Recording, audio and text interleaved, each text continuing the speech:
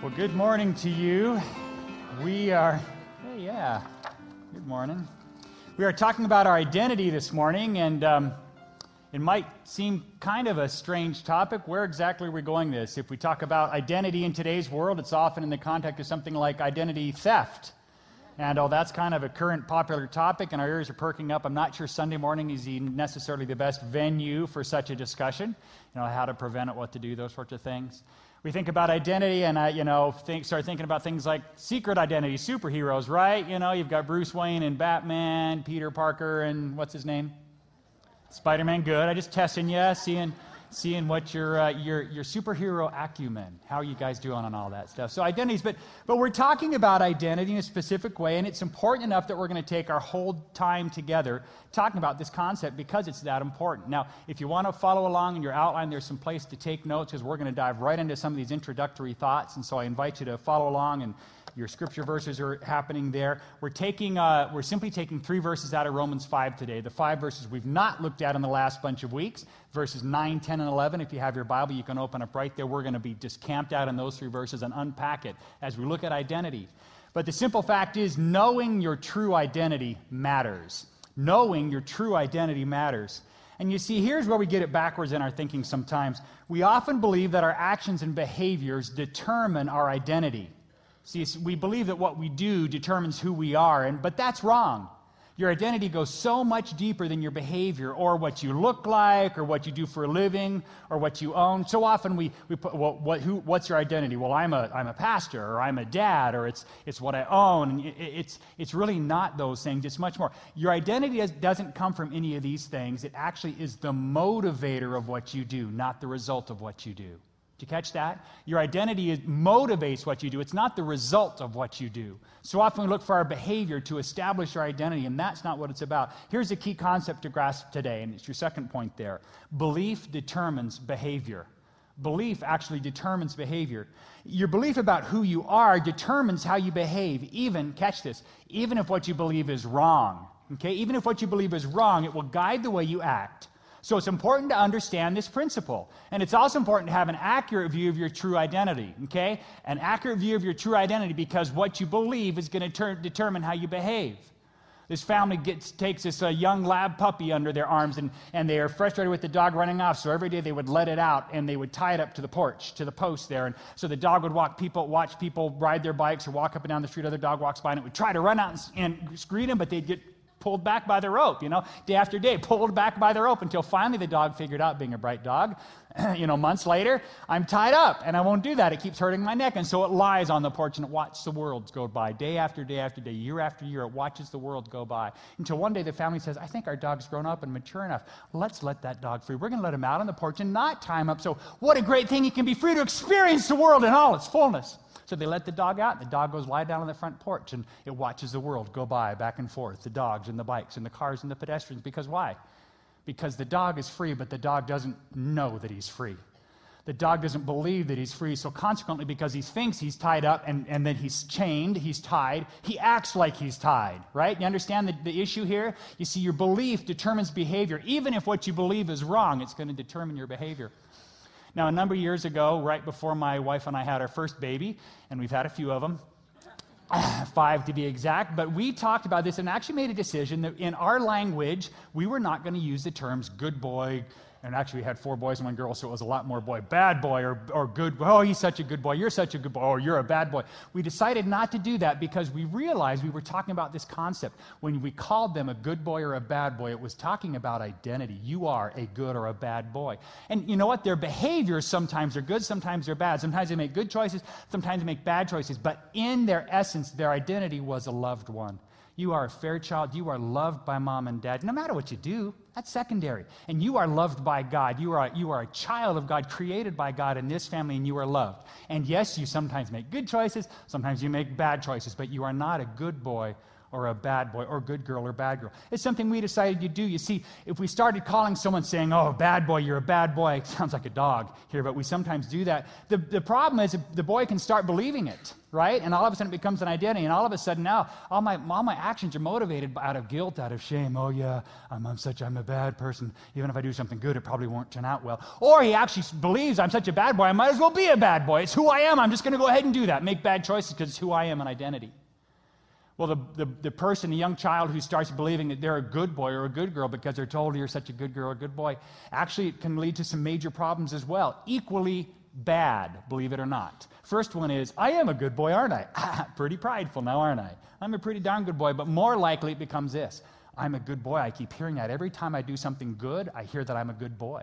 That must mean to continue to be good, I've got to do good things. And now he starts running this ongoing, never-ending wheel, this cycle that the little mice run in that never ends, of having to perform well, to prove to others, to prove to yourself, even to prove to God that you are good. And it's all on you to prove that. Deep down inside, knowing I can never achieve that, and so consequently, maybe I'm really not that good boy that everybody thinks. You see the trap, what happens? Because we've turned behavior into identity.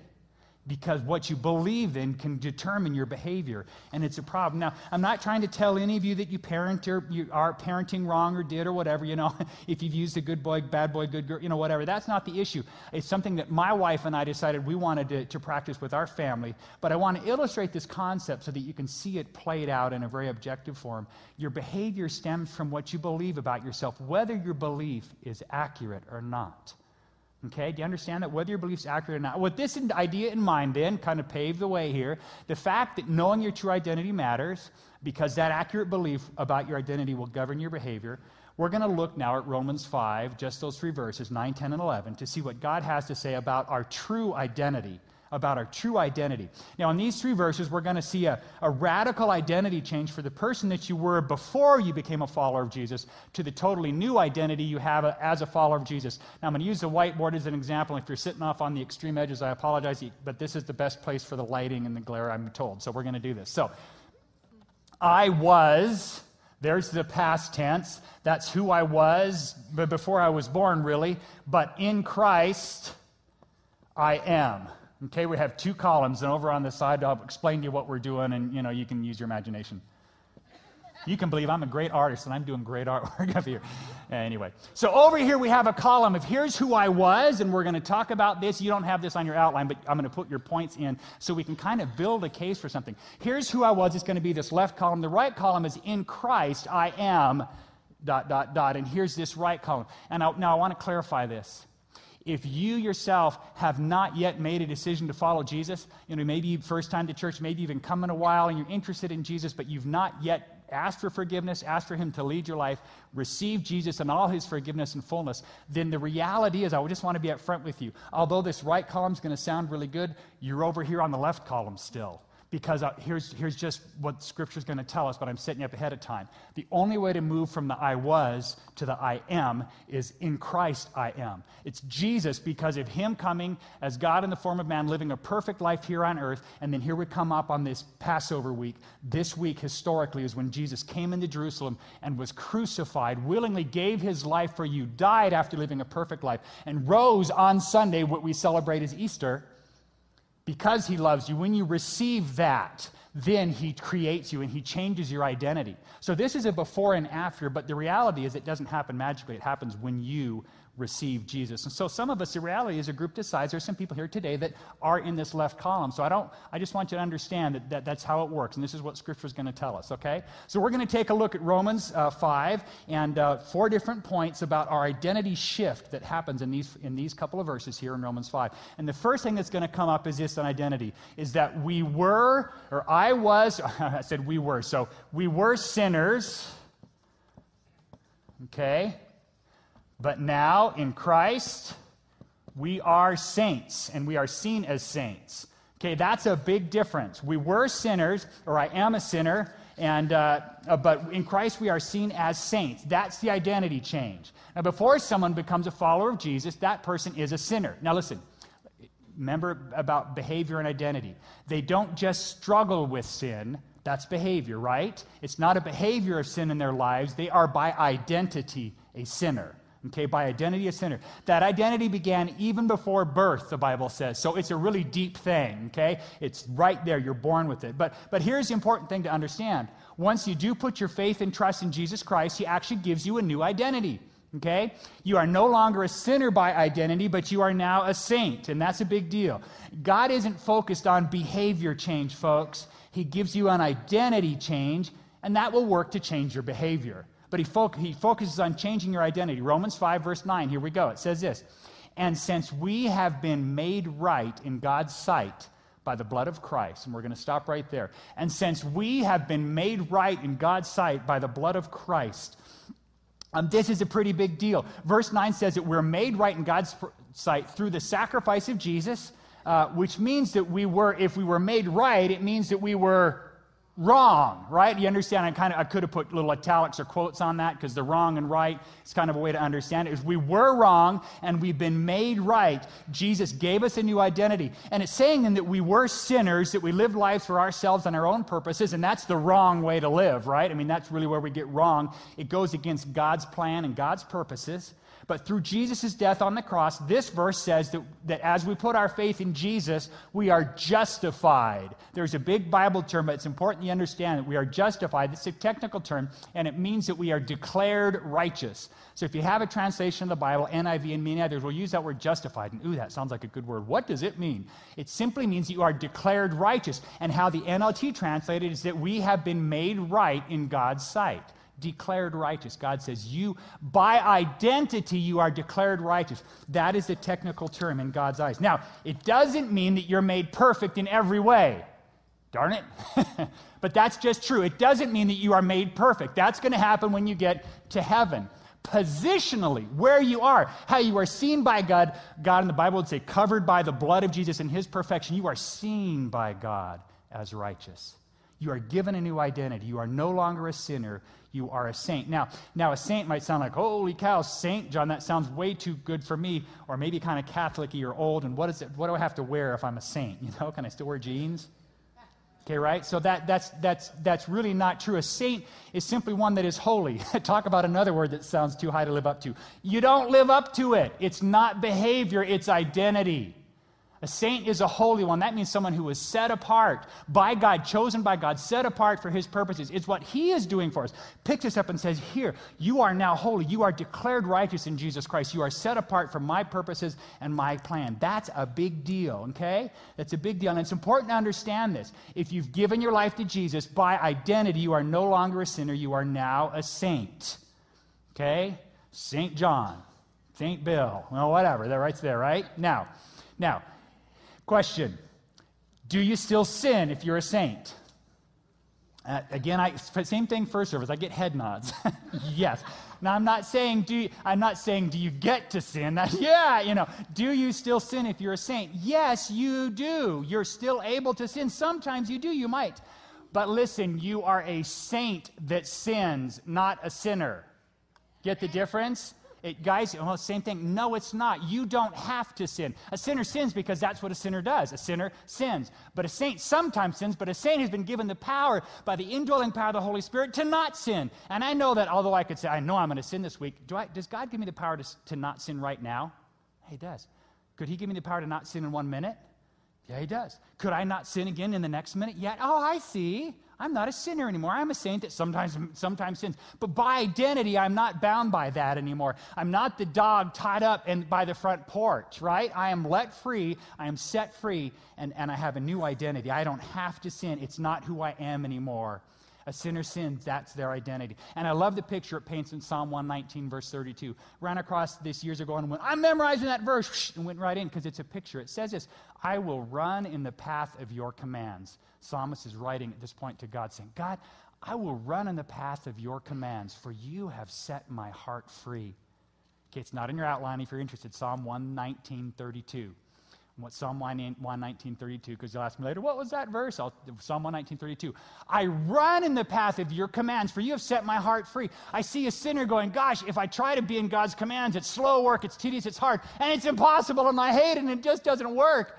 But a saint can now say, God sets me free, that I can actually, I know that I'm going to fail, but that's just a behavior, it's an identity, and I'm set free where I can actually run. You've set me free, and my heart's like, I can rejoice and follow God on His terms and His way. That's a cool verse, and it's a cool concept that's right there. It doesn't have to be hard work anymore. Our first identity shift here in Romans 5, verse 9 is, we were sinners, but now we're saints. Secondly, and this one, let us kind of stay with me here, it's what Scripture says. We were objects of God's wrath. We were objects of God's wrath. I'll put a little arrow here because I'm just going to write wrath big. In Christ, though, we are forgiven, and I'll add loved. Forgiven and loved. Okay, this is identity. We were objects of God's wrath, and now we are object of God's forgiveness and love.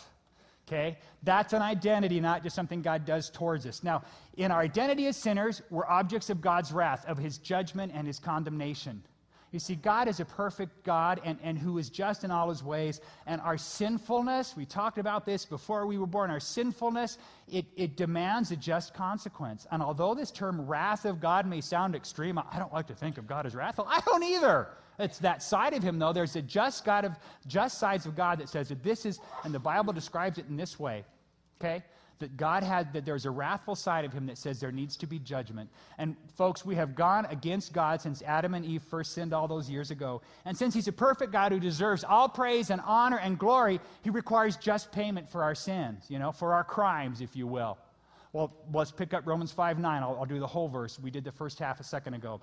Since we've been made right, that's declared righteous, right? We're justified. Made right in God's sight by the blood of Christ, He will certainly save us from God's condemnation. God's condemnation, that's God's wrath, which is His condemnation. Our old identity is one who stands fairly judged and rightfully condemned. We're the the guilty prisoner. God's perfect wrath, His anger over our ignoring Him, of our, in essence, worshiping ourselves instead of Him, or worshiping everything else but Him. It's part of His justice. We break the laws and there's a price to be paid, okay? And God doesn't smile about that. But our new identity in Christ is one who is saved from God's condemnation. We're saved from His righteous anger and from His judgment. We are loved and forgiven in Jesus Christ, and we need to believe that. Remember, because belief determines behavior. This is an identity issue. It's changed. And we need to realize that since Jesus has changed our identity from condemned prisoner to forgiven loved one, it's a different thing. We don't have to cower in the corner as a condemned prisoner might do, afraid of God's glare of judgment. Here comes the judge. Oh boy, he's got that look at me that tells me how horrible I am. No. You're forgiven and you're loved, and it's God Dad coming along with that big smile of love and forgiveness because you are who you are, not because of what you did yesterday. Your identity has changed, and you're no longer the cowering criminal, an object of God's wrath. That's a big deal. Live that way. Live that way. Our third identity shift goes on to say in verse 10, but we'll take a look at number 3 here. We are called enemies. We are by identity, actually, not just called enemies. But in Christ, we are friends of God. It's this identity shift, pretty big, from enemies to friends. And this is another key identity shift, and it's pretty obvious to see why. We were enemies of God before Christ came into our lives, and that term enemy is pretty strong, isn't it? I started looking at that, because you could say, hold on, John, I was never so far against God to be called an enemy, right? Maybe I was kind of lukewarm towards Him. I kind of ignored Him. But enemy, that sounds like I was picking up weapons and looking to kind of get into a big-time war with God. And I wasn't that antagonistic, You might be saying that even now. Pastor John, I'm here at church. I'm checking things out. I'd hardly call myself an enemy of God. The enemies of God are out there running around doing horrible things. I'm here in church checking it out, Well, here's the deal. The term enemy sometimes is applied to your attitude towards God. We all know people that are enemy toward God. Don't talk to me about God, and off they go. That's sometimes our view of God. But folks, before you meet Jesus, it is always God's view of us. Okay, and that's really, as you dig into the Greek of this verse, this is what's happening here. Even if you aren't openly hostile towards God, this word enemy in the Bible, it's ekthroi in the Greek, really means that since you are an object of God's wrath, because of your identity as a sinner, you're an object of God's wrath. And because of your identity, that makes you an enemy. By identity, you're wearing the opposing army's uniform. You're an enemy. You're either with God or you're against him, and there's no middle ground. And it's right there. So God's view of you really is you're an enemy. You're on the other side. You're opposed to him. Okay? Do you see how it all works together? A person who doesn't know Jesus is a sinner by identity, so they're an object of God's wrath and condemnation, and they are consequently an enemy of God.